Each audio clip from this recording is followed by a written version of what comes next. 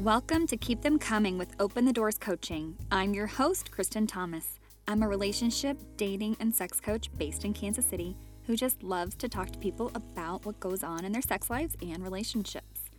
Be warned, you should be 18 and over and probably be listening with your headphones. Thanks for tuning in.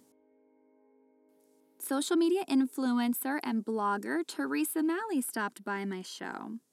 She focuses on health, fashion, and body image, and she really seems to want to help women of all walks of life love what they've got and feel good in and out of their wardrobe. It's about feeling good in your clothes and in your skin, and it doesn't matter what your budget is. Her story of growing up in poverty in rural Iowa has really helped shape how she moves about the world. And we talked about her ongoing recovery from disordered eating, as well as being open about mental health. I loved hearing her perspective, and I think that you will too. Thanks for listening. Well, Teresa, thank you so much for joining me today. I appreciate you being on. Yeah, no problem. Thank you for inviting me. Absolutely. So Teresa and I got introduced by a friend and fellow podcaster, Ryan Westa, with Neandertalk Podcast. So how did you meet Ryan? Instagram. That's how I met him too. Yep, I followed him on Instagram mostly because I was like, oh, these podcast guests are all local. And then he DM'd me like not even 20 minutes later. He's like, hey, I like your feed. You should come on my show. Like that's how, I'm pretty sure that's what he said to me. Like, I like your photos. Come and talk. So tell us what you do. So I am, I guess what you would call a blogger or a social media influencer. So I don't really like being called an influencer. If you actually listen to the Neandertalk podcast, you're actually going to hear me go on like a 5-minute diatribe about that. But I work a lot in the wellness and fashion space, especially on Instagram, mostly because I think there's kind of a void in the blogger world that really doesn't speak to people who don't have a ton of money to spend or they are just very budget conscious. For example, we were just chatting about like the Nordstrom anniversary sale, and like while it's great that Nordstrom's having a sale this summer, for a lot of people, even those sales prices are still prohibitive for them to be able to shop there. So where can you find budget-friendly deals, whether it's Walmart, Target, local sales? And then I talk a lot about wellness. I've lost 65 pounds, and I'm in recovery from an eating disorder. So I like talking about wellness in a way that isn't like eat 4 raspberries or cut bread completely out of your diet. Mm-hmm. I think a big part of like what I like blogging about is realistic solutions to both fashion and wellness. Love it. Mm-hmm. Love it. And I do like your feed as well. I'm sort of following you recently too. So yeah, I was hanging out with Ryan and we recorded another episode and mm-hmm. he was like, you really need to talk to her. I think that she'd be a good guest for your show. So I'm glad you're here today. Well, thank you.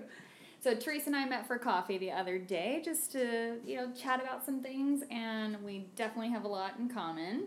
Definitely have some similar goals for wanting to get out there and, build a brand for ourselves. And I also have lost 65 pounds, so I know that struggle. And then I also kind of know that struggle of, reassessing your clothes, reassessing your wardrobe, but also not having a ton of money to spend. Right. Yeah, I think for me, I've always been kind of cheap. I grew up in rural Iowa, actually. My family didn't have a ton of money.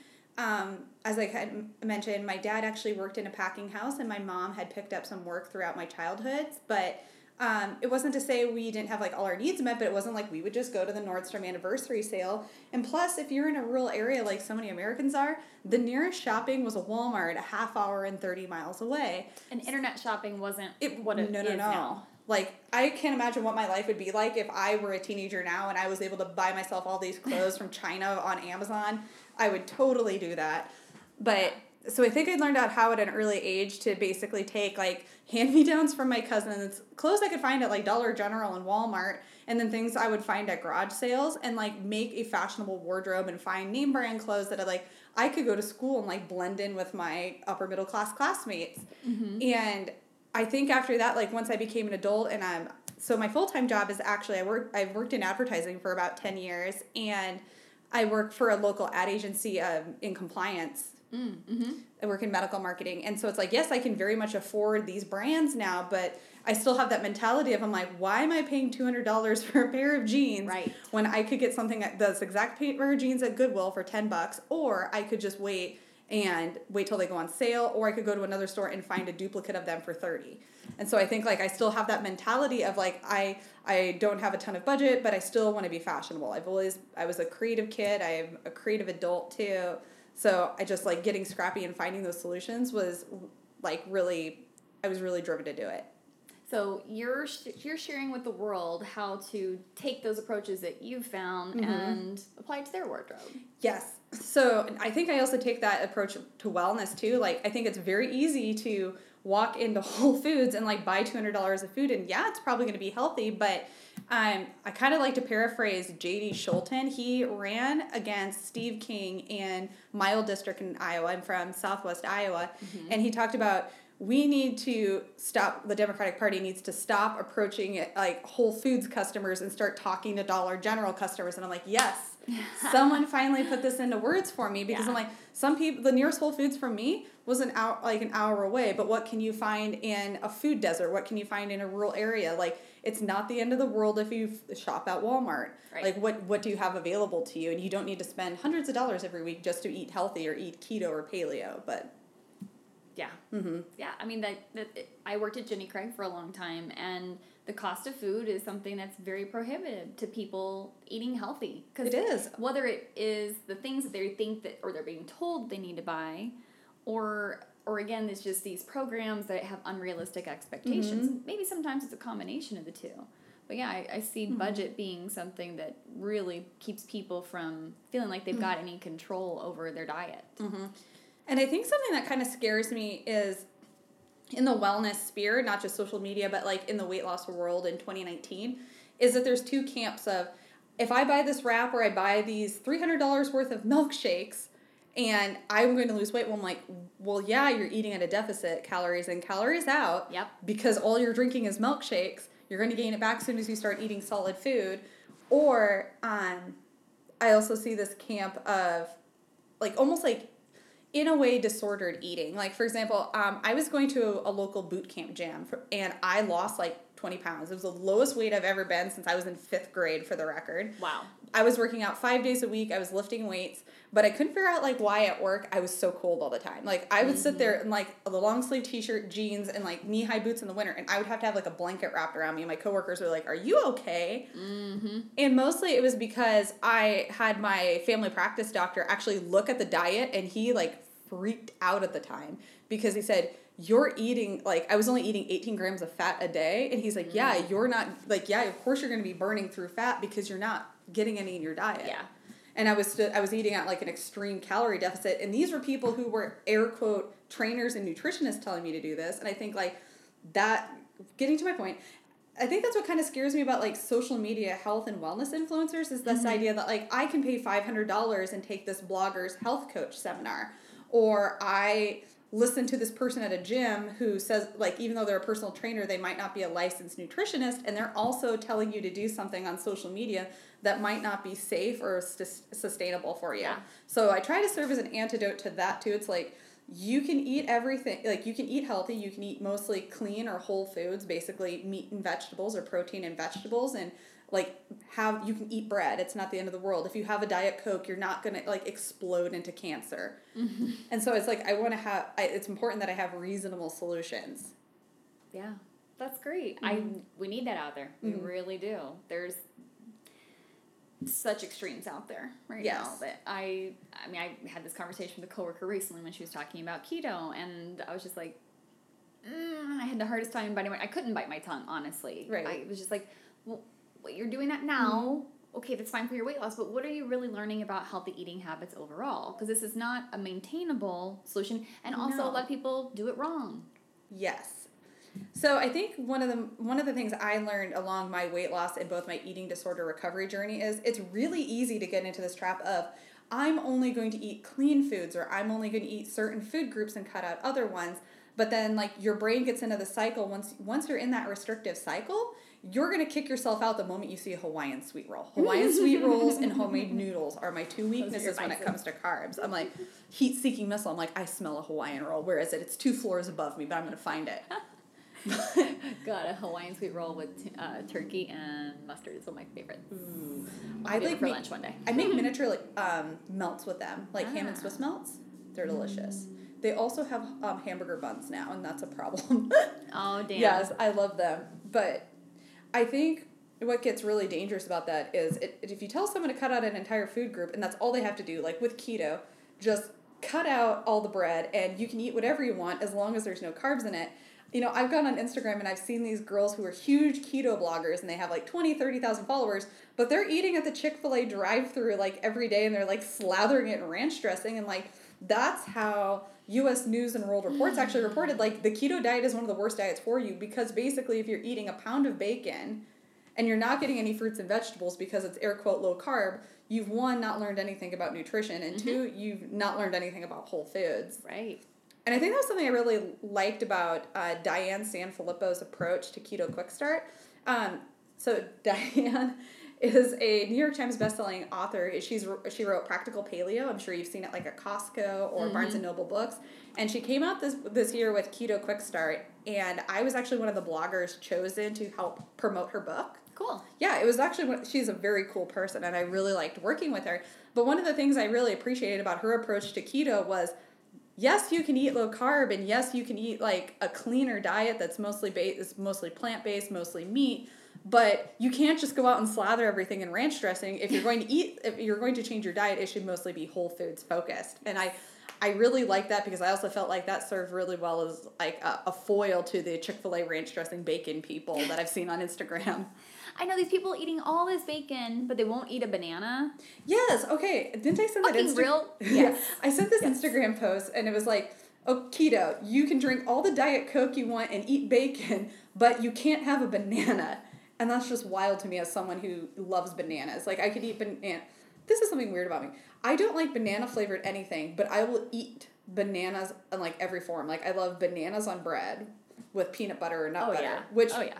Which is like a guilty pleasure of mine, because when I was like recovering from all these restrictive eating habits, I was terrified of bread for the longest time. And it's still something I struggle with. Like, you know, do I want to get my food with or without a bun? And honestly, now the decision is it a good bun or is it just a crappy 99-cent bun? Like, that's my decision-making process at this point in recovery.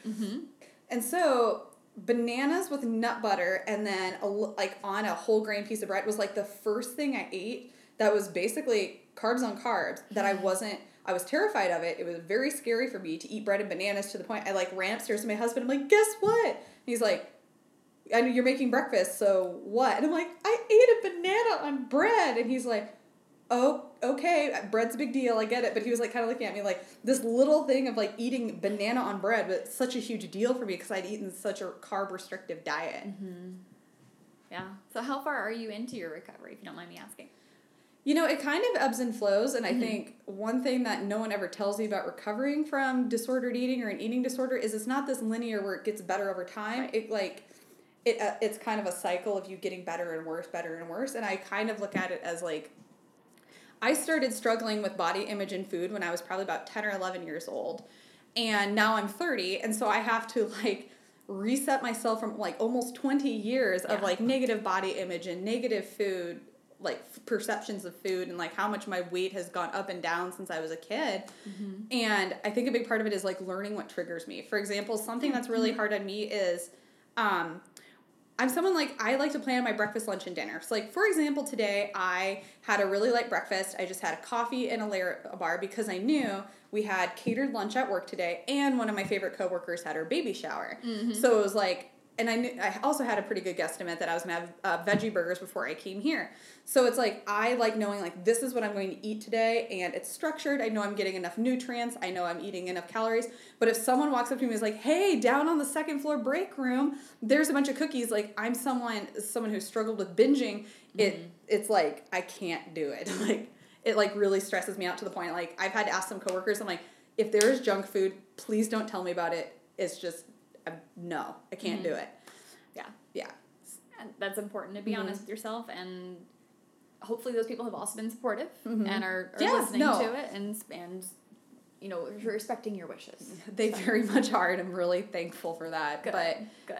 And I also noticed something I've done since I was a kid is I had a great day. I'm going to go treat myself to this giant sandwich or pizza. I had a bad day. I'm going to go treat myself to this pizza. I am really bored. Let's spice up my day with some pizza. And that's how I've like definitely been since I was probably 11 junior high. And I use food to like comfort me, to celebrate, to make my life more exciting. When I'm stressed out, the first thing I want is Chick-fil-A chicken nuggets. And I started realizing when I started like losing weight and trying to be able to keep it off was I'm like, I have to be mindful of those moments. I'm like, I want to go face first into queso at Jose Peppers. And why do I want to go face first into Jose Peppers? It's just Wednesday. Like, why? Yeah. And so kind of recognizing what like my binging triggers were. And so having to work on that has been really, really tough. Oh, that's honest. And I get what you're saying about it being more cyclical rather than linear. Mm-hmm.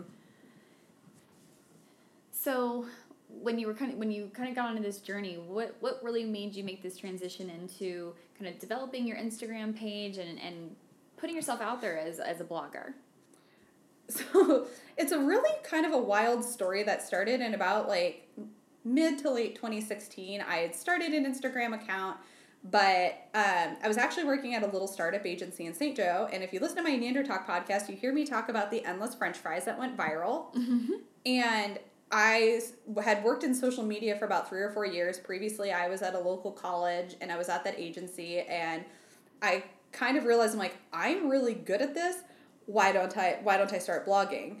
And so the interesting thing was I didn't have the balls to start blogging until 2018. But for a couple of years, the copywriter in me came out. So it was like everything I was posting on Instagram and Twitter was written from like the lens of a social media manager. I couldn't just be like, oh, like here's my brunch, like a normal person could. Like my brain went into work mode. And so I was living in St. Joe. I moved to Kansas City in May 2017. And my way of like getting out and getting to know people was like I just started volunteering for things that I'd always like followed on Instagram. I'd been really excited about. And I had 2 really cool opportunities happen to me like in the same week where through some people I know, I was actually asked to do like help every year with Planet Comic-Con social media. So cool. I work with the agency and I work with the Planet Comic-Con staff to like lead the team of volunteers that get all the social media and live stream coverage for the event at Bartle Hall. And I also had emailed the former director of PR for Kansas City Fashion Week because I'd met her a few times.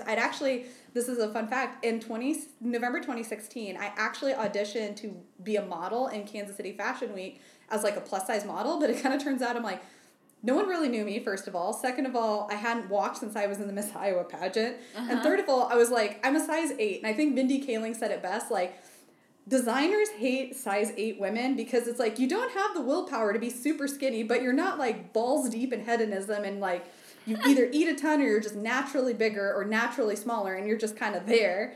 And so I think I didn't really fall into either camp. But what it kind of taught me was I had met some people while I was auditioning, and one day I just like pitched it to Kelsey. I was like, hey, do you need anyone to like help with the bloggers or anything like that or help backstage or anything? And she emailed me back. She's like, no, I don't really need anything. And then one day, the day after I found out I got the Planet Comic-Con gig, I get this email from Kelsey responding to me saying, hey, actually, I changed my mind. Can you run check-in for bloggers?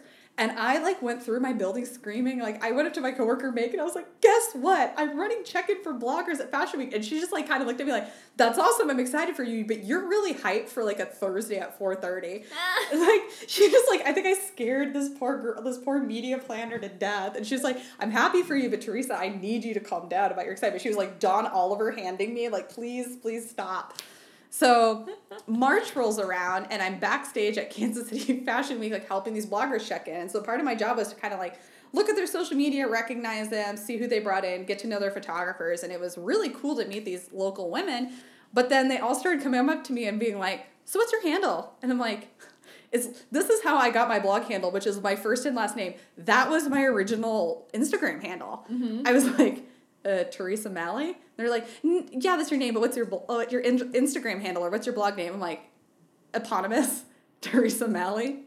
And so I was so embarrassed and caught off guard by it. And so finally at the end of Fashion Week, we were standing there after the Saturday evening show, and I said something to Kelsey like, oh my God, these fucking bloggers, they keep asking me if I'm a blogger. And she looks at me, she goes, who are you kidding? You write like a blogger, you post like a blogger. You need to like woman up and just become a blogger because you could be a damn good one. And it was finally like the kick in the butt I just needed. It was basically like I was afraid to go on stage and put myself in the spotlight because I'd been behind the scenes of some like bigger like bigger local brands in terms of Kansas City. I think I just needed Kelsey to like literally push me out onto the stage, like be a stage mom and just push me. And so that is how I started blogging. And it's been kind of an interesting ride over the past year and a half. I've had some like really high highs where I get to do things like Fashion Week or share what food I'm making and kind of share some of the photography I do on the side. But then there's also been some low lows, kind of like one of the big ones was recently I had done a paid partnership with a brand and then they ghosted me and they're refusing to pay me just because that's what they do to all their bloggers. Oh. So it's like just kind of adjusting to that world. So it's a really interesting hobby of mine. Mm-hmm. Are you making money at it? So I don't exactly make money on it, but where I think I find more benefit is I sometimes get invited to cover local things. Like I was invited to go to a soft opening of Parlor, the restaurant in Midtown, which I'm like, yeah, if my husband Anthony and I go to this, that's like a $60 evening. That's worth it to me. Like I get free food. What am I going to spend my money on? Probably fried chicken or chicken fingers. So that's fine with me. And I actually get like a lot of free product. I think if I became like a bigger blogger, if that's like in the cards for me, I would hopefully start getting paid, but I'm also just fine getting free stuff and having a creative outlet. So Maybe I need to step up my blog game. I got so focused on this podcast. I haven't been writing as much lately. Well, see, the interesting thing is a lot of people on Instagram, a lot of influencers and bloggers are kind of stepping away from Instagram, mostly because the algorithm keeps changing so much. Basically, it was very similar to Facebook pages maybe 7-8 years ago, where Facebook is starting to force people to pay to play to get that reach to new people. Like, I have friends who, they are bloggers with 20, 30,000 followers on Instagram, and they're like, 500 people only saw my post. I used to get 2,000, 3,000 people seeing my post. I don't know what to do. And it's across the board. It's fashion, it's wellness bloggers, it's food bloggers. It's just reach is way down. And so I think in the next year, you're going to start seeing a lot of pivot from influencers and bloggers, not just posting on Instagram saying, click my like to know it link or watch my story. It's going to be more, hey, go click in my bio. I'm on this other social platform, or I'm writing in long form, or listen to me on this podcast, and like almost making a pivot back to like traditional media methods. And I think that's what we're going to start seeing in the next year. Yeah. Mm-hmm. One of my favorite podcasts I listened to, Call Your Girlfriend. Yes. They said a couple months ago that podcasting is the new blogging. Everyone's got a podcast these days. That's fair. Then part of me's like, maybe I'm getting into this podcasting thing at the wrong time, but hey, I'm here doing it. So, I don't know. I like writing, but I don't know. It just sometimes it's not that I feel uninspired. I just feel like it's sometimes easier to sit down and just talk with somebody for an hour rather than try to feel like my thoughts are valid or even do the research. Definitely. To back it up. Like, yes, it takes more time. I feel the same way. Like, I'm someone who I'm inclined to just jot things down in the Notes app on my phone or in Google Docs over my lunch hour at work. But to, like, sit down and write 500 to 1,000 words, I'm like, ain't nobody got time for that, and I don't want to have to edit it, and then doing all of the different formatting on the back end of your website. But I'm like, I could just go on a podcast and, like, bullshit my way through it. I have the gift of gab, so I'm like, maybe this is my calling. Yes. Yes. I had said to somebody recently that I wanted to have my own radio show. And they're like, no, you need your own TV show. My secret dream ever since I like this medium. I like it a lot. See, my secret dream is to be, like, to either have my own book, like, my dream is to have a book something similar to, like, It Was Me All Along by Andy Mitchell, where she kind of talks about, like, how she evolved, like, she lost 135 pounds and, like, worked through the trauma of losing her dad, and how, like, she kind of grew up and, like, lost weight at the same time in her early 20s, and then became this major blogger with cookbooks, and she talks about, like, the trajectory of her life and how they all kind of interlocked. I would love to write a book like that. I would also like to be like Chelsea Handler and just have like a Netflix special where I just talk about random things. I love Chelsea Handler. I do too. Chelsea Does crack me up. Like, see the Chelsea Does Drugs one? No, I haven't seen that one. Oh man. Is it good? She goes and does a ayahuasca retreat in South America. Oh boy. Yeah. It's pretty intense. But that show where she just picks a different thing for every episode. God, what were some of the other ones? I forget, but the Chelsea Does Drugs one sticks out to me because drugs and behavior have always been fascinating to me. Yes. So what's your overall goal with your blog? Are you trying to eventually grow that into your own personal brand and a business eventually? Yeah, that's kind of my goal, is kind of like almost like the Rachel Hollis approach, if you would. Like, she has books and she has a website and she actually coaches people. And I think my calling is less to be a fashion blogger or a wellness blogger, but over time I would like to be like Rachel Hollis, where she's motivating people and speaking to people and writing and really helping them get to where they want to be. Like, I think like my life story has been interesting enough, not just my childhood, but my adult life as well, that I think I would have some insight to share with people and be able to be more motivational. And I see that the pivot I'm going to go into at the back end of this year is talking how to hustle, how to motivate yourself. Like, I think it's too simple to just be like, buy these clothes or buy this food to lose weight. Because I'm like, if you want weight loss or workout tips, I can tell you 100 magazines or blogs, but I want to really help people dig in and like examine, why do I do the things I do and how do I make myself going better going forward. And so I see a pivot into being #hustle in the end of 2019. Very good. I like that. And hustling doesn't feel like hustling when you're hustling for the right reasons. I mean, yeah, you're go, but there's a difference between hustling and busy, really. Yes. That's what I think. I think I heard Gary Vee talk about, like, being busy is bullshit. Right. And then we've got this, like,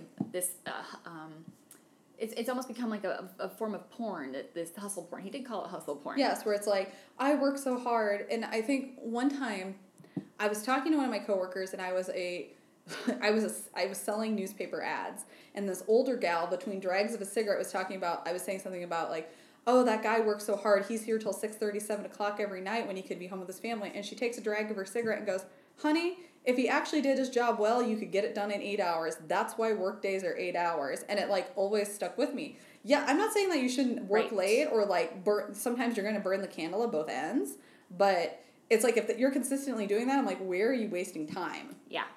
So I think like, and I used to spend a lot of time on my blog content. Like, I was really nitpicky. It would take me hours. It was like this whole thing like a year or so ago. And my friend, he's actually a mental health, like, social media influencer. His name is Sinclair. Sinclair Caesar. He lives in Baltimore. And I one time said, I'm like, how do you push out this much content? I was FaceTiming with him, and Sinclair goes, I don't. I spend my Sunday afternoon, and I schedule out everything in Hootsuite. I schedule out everything in an Instagram app, and I'm done with it. And he's like, you have to consolidate your workload, especially if you have a full-time job and this is just like a hobby or a side hustle. Yeah. Yeah. It's about high payoff activities. It is about prioritizing your time and finding systems that make it easier for you so that, yeah, you're not constantly grinding. It's just, when you're hustling for the right reasons, though, and your passion is coming out, like, it feels so different. Like, you could apply that same amount of energy to your 9 to 5 that you got right now. Right. Versus this goal that you got for yourself that's actually something you're passionate about. And it just shows differently. Like, yes. Yeah. And I also think, like, if you're trying to reach for a goal or you're trying to do something entrepreneurial in the sense, like, you're building a brand or you're promoting a product, I think it's very because you have to think of it this way. You're probably going to have a 9 to 5 while you're doing that, at least for a while. Yeah, probably. But it's like you have to prioritize that, but you also have to prioritize your growth as well. So it's like, how do you do that? So something has to give. And so it's like you have to find efficiencies in like most areas of your life to be able to continue performing at that level. So you can continue to scale. Because also, if you think of it, this is my startup time coming out, is if you don't have a process that's replicatable or easily replicatable, it can't scale. And scaling in the concept of like social media and startups basically means whatever you do is replicatable. No matter how big or how small you are, the business process still works the same way. You're right. So if it's efficient and it actually achieves your goals, you don't need to tweak it as much as you continue to grow. And it doesn't become more cumbersome as you continue to grow because you've defined the process and the content will come after that. Yeah, I will say that's one thing I have kind of struggled with. I've got a marketing guy, and he does a lot of my posting, but, like, my regular stuff and, like, obviously my writing, like, that's got to come from me. I don't have a ghostwriter. I don't have anybody that kind of does anything for me on that. So I think one of the things I'm going to do later this year to, like, create some efficiencies, like, in my social media presence is I'm going to work with some smaller local photographers and start building out image content so I can just focus on writing content. Yeah. Like, a lot of the photos I honestly take with my iPhone on a tripod with a special iPhone extension, and then I edit it in, like, the Lightroom app. A lot of bloggers, and I don't know if people realize this, or they actually do use professional photographers, and they post it, and everything's kind of pre-canned. And I was kind of judgy about that for the longest time. Like, oh, you want us to believe this is your content, but you have other people creating it? And now I get it. I'm like, if you have the image, you can focus on other areas of your life, other areas of your brand, or even just writing copy.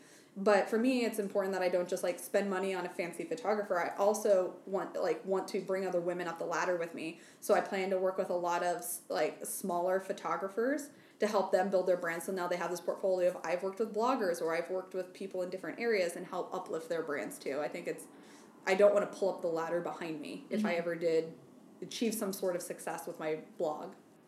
Yeah. I struggle with including my image with a lot of my stuff. I don't know why that is. What do you mean by that? So, like, I see a lot of bloggers or writers that have, like, pictures of themselves in their content somewhat, or it's a picture of them doing something on their Instagram, and I don't know. Maybe it's still some of that self-image stuff that I struggle with. That was the biggest thing for me, too, was, like, making yourself as a human into a brand. And what I had to do for me to, like, have some sort of self-preservation while doing it, because I'm actually, as extroverted as I am, I'm also deeply private. Same. And so what I had to do is, like, I know this image, it's almost like a sanitized, almost like an ad of yourself. Like, I create this content, but it doesn't really... It has soul behind it, but I'm also very well that I'm putting this out into the world and I'm creating an ad out of it and I'm creating a brand. It's not like me posting something deeply personal, if that makes sense. Like I'm able to kind of separate myself out. And I think that's how I acclimated myself to it is I would either, at the beginning, I would have to pretend like only 5 people are going to see this, 2 of which are my parents and 1 of which is my husband and maybe one of my coworkers. So it was almost like I was writing to them. So it's like when I post, sometimes I like think of maybe some of my coworkers or I think of some of my friends or my cousins and I'm like, I'm writing this as though I'm talking to you or I'm taking this picture as though I want to show this person I know this because I also think it makes it more relatable. But then as like I've grown, especially throughout 2019, I've had to start looking at it as, yes, you're putting yourself out there, but how do you think models do it? Like, how do you think Tyra Banks does it? How do you think a lot of bigger speakers do it? They have themselves the brand or the blog, and they have themselves the person. And it's like, I'm trying to make sure, like, lately that I separate the two very definitively.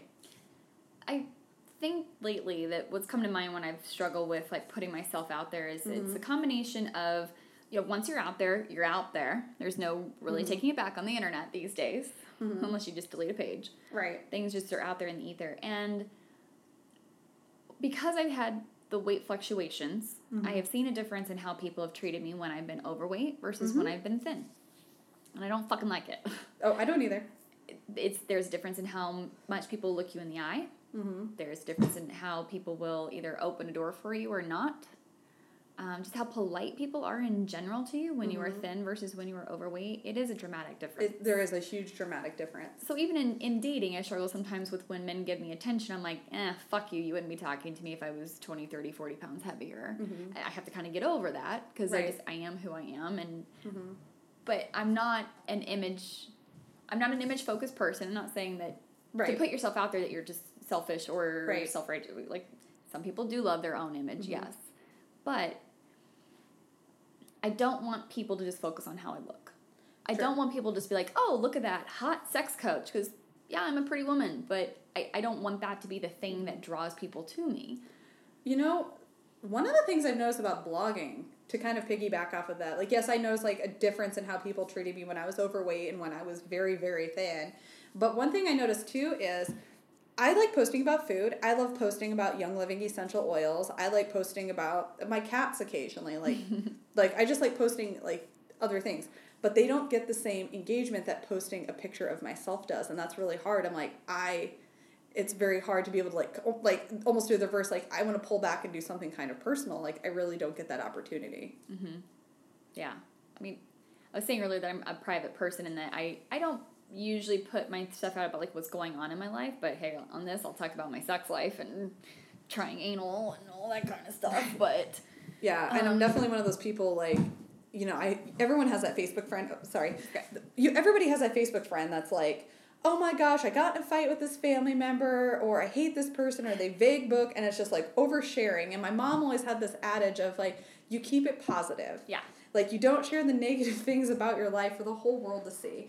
And, like, now I think I've kind of revised that in the sense that, like, I post about negative things if I can put a positive spin on it, and I'm actually like open about my mental health, and I'm open about those things, but it's like, I'm not going to tell you about the bad day at work I had or an argument with this person, and I think that like that's kind of served me well in terms of like, you know what my mom said about keeping it positive. Yeah.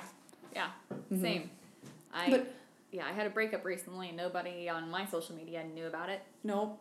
Only people that know me personally or that I talk to knew about it because I just wasn't going to put it out there. It's on the podcast now, but I've been talking about having a boyfriend the last couple episodes, so yeah, I got to put it out there that, like, I'm single again. It kind of reminds me of something one of my coworkers said, like, she's like, mind your business, handle your business, like, yes. And it's like, I handle my business in private, not on Instagram, not on social media, but, yeah. One thing I think also helps me too was, and I really had to think about this in the spring, so Central Exchange, it's a local women's professional development organization, they had me be one of their Epic 13 like social media people coming and talking. Oh, you were one of those? Yes. And so I have a friend that was one of those. And they're like, what makes you confident? And I was like, I'm really just 3 raccoons in a trench coat, to be honest. Like, I don't know why you people have me on here. So I like went up to my boss and I was like, I'm not that confident. And my boss just like turned around and looked at me like, you're a human flamingo. And she like does this like hand wish at me. And I go home to my husband and my parents and everyone, I was like, I'm not that confident. And like, even my parents are like, you're really oddly confident. And so like, I had to really like dig in and like go find that chubby 5th grader and be like, okay, how did I become confident? And I don't think it's necessarily that I'm confident. It's that I'm not necessarily afraid of rejection when it comes to my body image, or I'm afraid of being laughed at, because I was laughed at. I was mercilessly bullied for 13 years. Like there was even a prom skit about me, about my speech impediment actually. Aww. And like my entire school laughed at me. It was like a total like Carrie moment. But it was like, oh baby, I'm sorry. I was 16. Jerks. And I didn't tell my parents for like 6 months. And when I told my mom like was about ready to go Liam Neeson when I told her. Like I was like afraid to tell my parents actually. And like I actually noticed after that like I struggled with body image more after that. Like, you know, if I lose weight and I'm super pretty, I can control my circumstances. Mm-hmm. So that was a negative side effect of those experiences. But one of the positive things was if people talked shit about me, or they were mean to me, or they rejected me, or I like wasn't one of the cool kids at college or work or whatever, it didn't faze me because it's like, I've already seen this shit. Same thing, different day, have the t-shirt and the trophy. I'm not afraid of it. And so I think that helps me in terms of social media. I'm like, if you're going to laugh at a picture of me, or you're going to screenshot my stuff, or you're going to make a mean comment, line up. I've had 50 other people do that to me in my life, and it almost like gave me this tough shell that I can take it when I do get criticized. And I think the best thing I could tell these girls was, they're not girls, they're women. It was, go ahead and shoot your shot. Like, no one scores unless they actually shoot. Yeah. And I think it's important, like, you're not always going to win, but you have to be able to get comfortable with, the foxhole of rejection. And I think that goes for social media. That goes for applying for that job you saw on LinkedIn. It goes for relationships. Love. And I mean, it's not to say that you don't have to, like, you're going to be hurt by rejection. I can think of several rejections in my adult life that have hurt like hell, but you can't be afraid of coming up to that tide of rejection. Like, it's gonna hurt, yeah, if it happens, but you can't be afraid of it. You have to throw something to the wall and hope it sticks. Yeah. I think what you're really speaking to there is about being authentic. Mm-hmm. That authenticity is about vulnerability. Mm-hmm. And as Brene Brown has said, when you're vulnerable, sometimes you don't know what the outcome's going to be. Yeah, but you're still responsible for showing up and being authentic. Yeah, and you have vulnerable. to show up. Nothing happens unless you show up. Like even if you went to the DMV, your driver's license isn't going to get updated unless you go to the DMV and actually do the thing. Mm-hmm. It doesn't mean you're going to have a good experience while you're there, but you're going to walk out with a driver's license. And you have to look at approaching like any new opportunity, whether personal or professional, with that same amount of gusto and determination. I like that. Yeah. It's a good DMV analogy. Oh. Cat, sorry. Yeah, it's okay. It's easy to get distracted by the cat when you're here to work. Yeah, so I got distracted. I was like, oh, cat. What was I saying? Man, we were talking about authenticity and vulnerability. Yeah, actually my favorite Brené Brown quote, and I'm paraphrasing this horribly, and I know this, is, I'm not interested in, like, I'm the man in the arena, and I'm not interested in getting your ass kicked right now. I don't care about your opinion. Yes. And I can think of several people, like, that's applied to in my life. Like, okay, you've rejected me, or you make fun of me, or you've betrayed me. I'm like, you're not in the arena right now. Your opinion is totally irrelevant to me. her book Rising Strong. Oh that my was gosh, it's basically one of about my that favorite entire books. thing. Yes. Okay, so I saw a thing online the other day that was talking about why people cry more on airplanes. And it's because of the stressful situation and all this Right. stuff. And I just tweeted, I was like, I thought it was because of the wine and the Brene Brown audiobooks. Because I swear my last 3 flights have all been Brene Brown audiobooks. And I just bawl profusely because I'm having those moments. But Rising Strong, the entire book was about the Man in the Arena speech.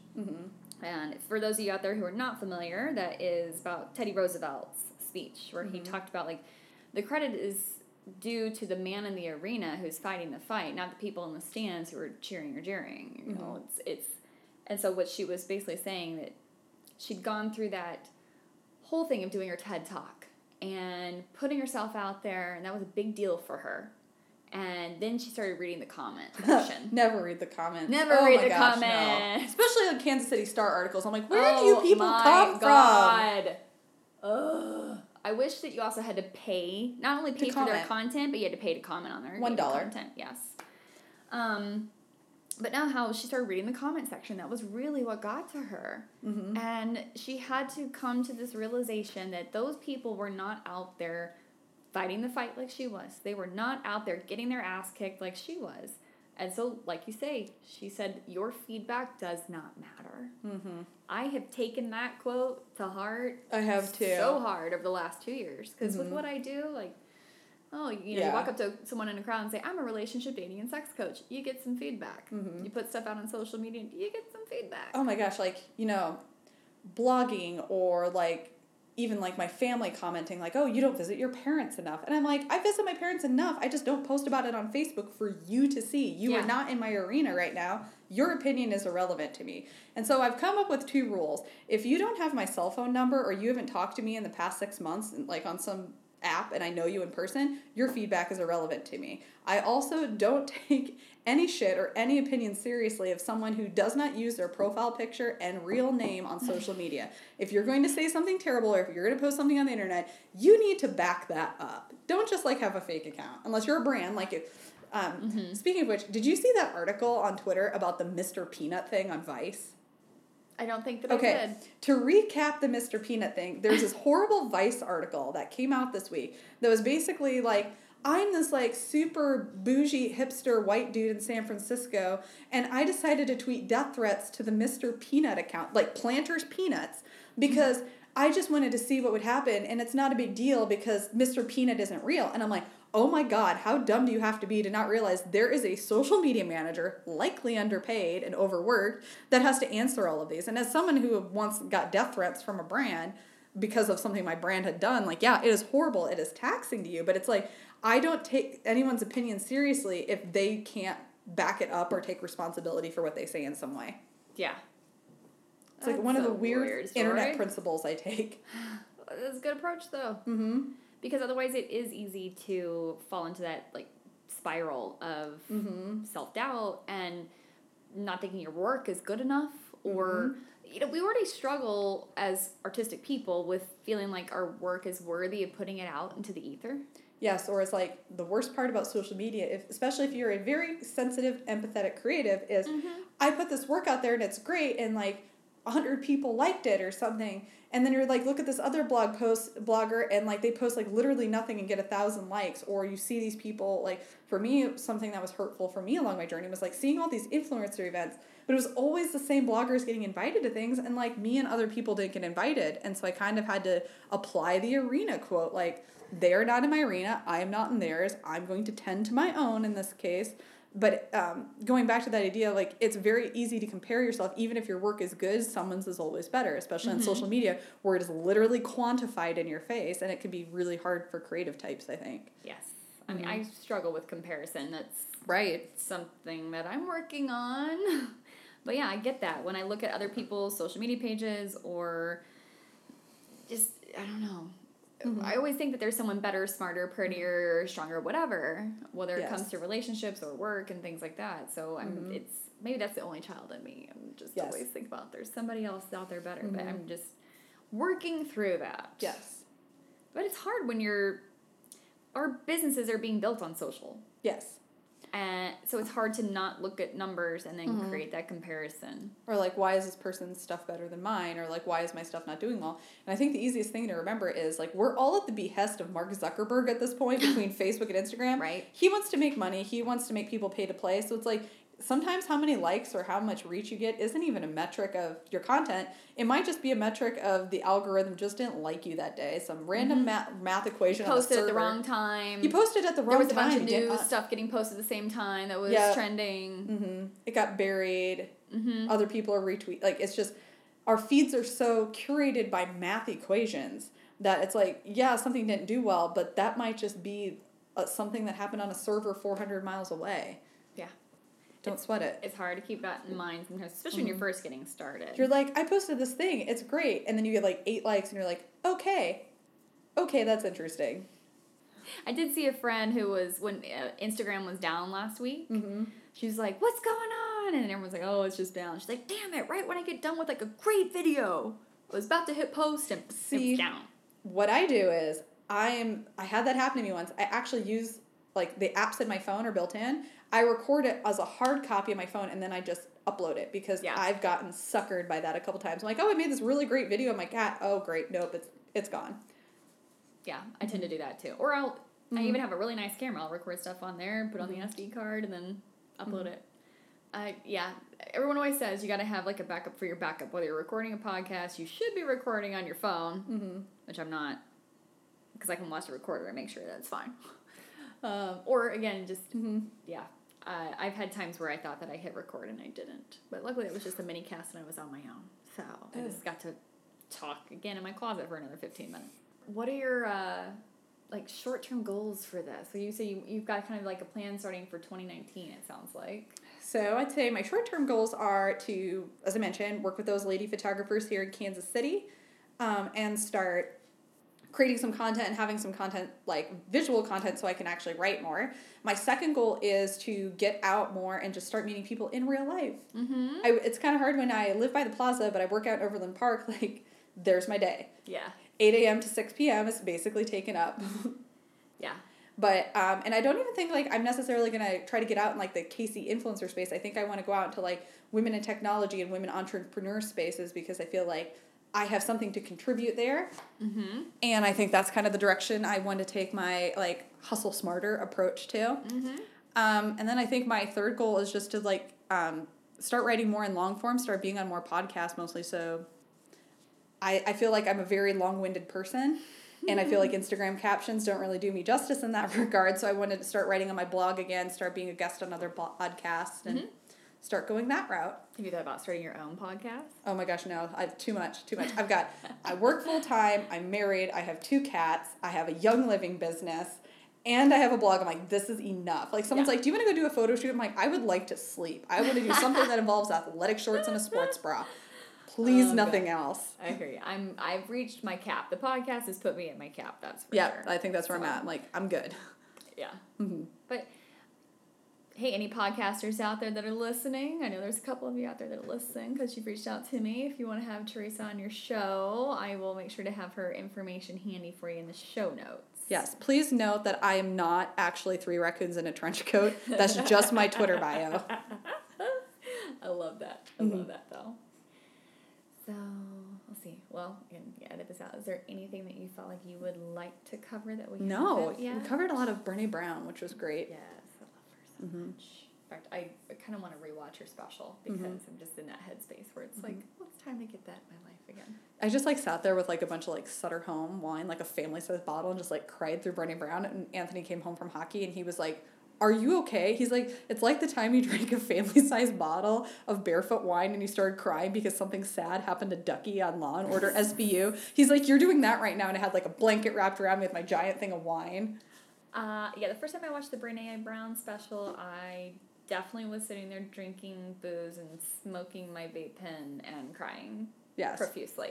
And then one of my Airbnb guests came home. I was like, I'm sorry. And, just like, you just gesture at Brene. Brene Brown. And she went, oh, I get it.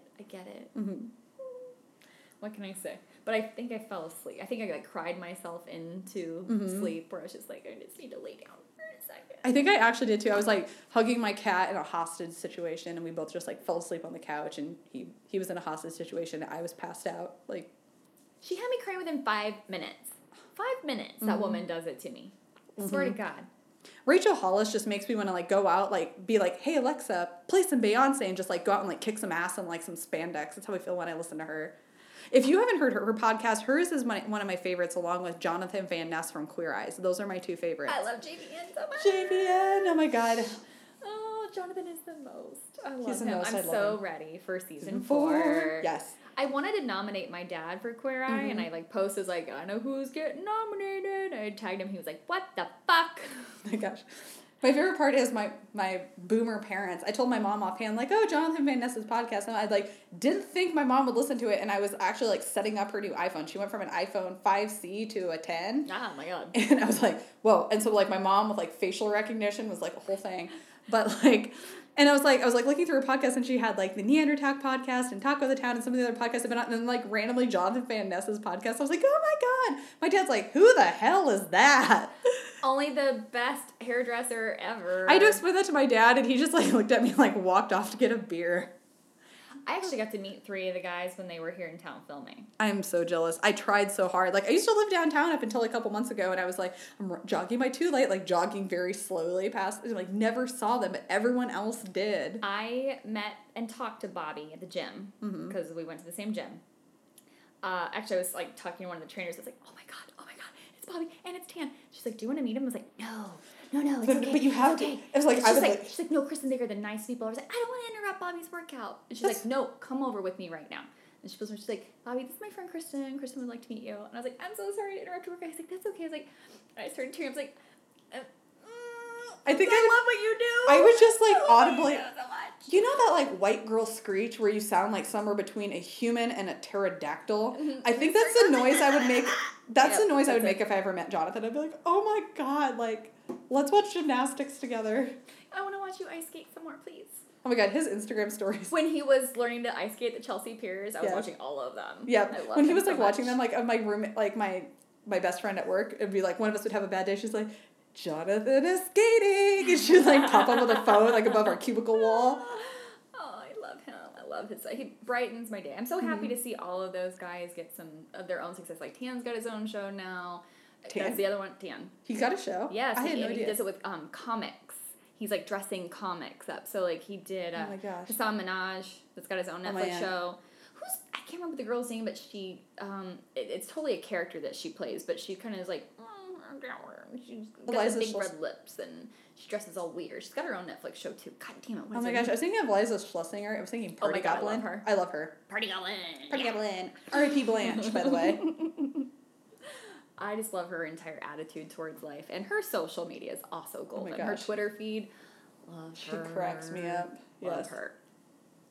Well, now that everyone out there knows all of our Twitter loves Yes. and how much we love Queer Eye, when is season 4 coming out? I know it's coming. It's like 2 weeks. Okay. I just heard this like an hour ago, but I'm like totally Okay, forgot about it. okay. It'll just happen on Netflix, and I'll just start screaming, and I'll spend an entire day watching it. It's fine.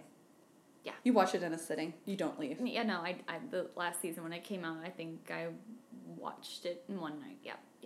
Mm-hmm. And then I was like, I need more. I watched 2 episodes over again.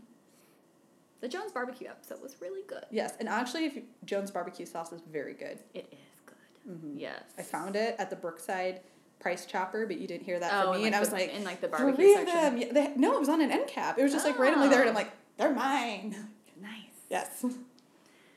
We've got lots of great barbecue places, but that one's definitely been in kind of like I had never seen it in any like the top lists before, and now all of a sudden it's up there. And I'm like, I'm sure nothing changed about their barbecue. It's just it got exposure. It got exposure, exactly. It got the PR, it got all that stuff, and now people pay attention to it, and now it's right up there with like Q39 and all those other Right. ones. So No, I'm so happy for them. I want those women-owned businesses. survive and thrive. Yeah, exactly. So, well, I'm glad that you're going to be out there Well, working thank you. hard to You help too. women-owned businesses survive and thrive. I'll be happy to support you in any endeavor that you do. Well, thank you. So- Same to you. And maybe we'll need to go shopping sometime soon. Yes, we'll go shopping. I have my thrift stores. I have my favorite ones. I have this is really dorky, but I have a matrix of how to find the best thrift stores. That's I'm for a later blog post, so I'm not spilling anything. Totally down for being with you on your journey as you document for your blog. So, yeah, call me up anytime. Okay, cool. All right. Well, thanks again for being on. Thank you. Have a good night. You too.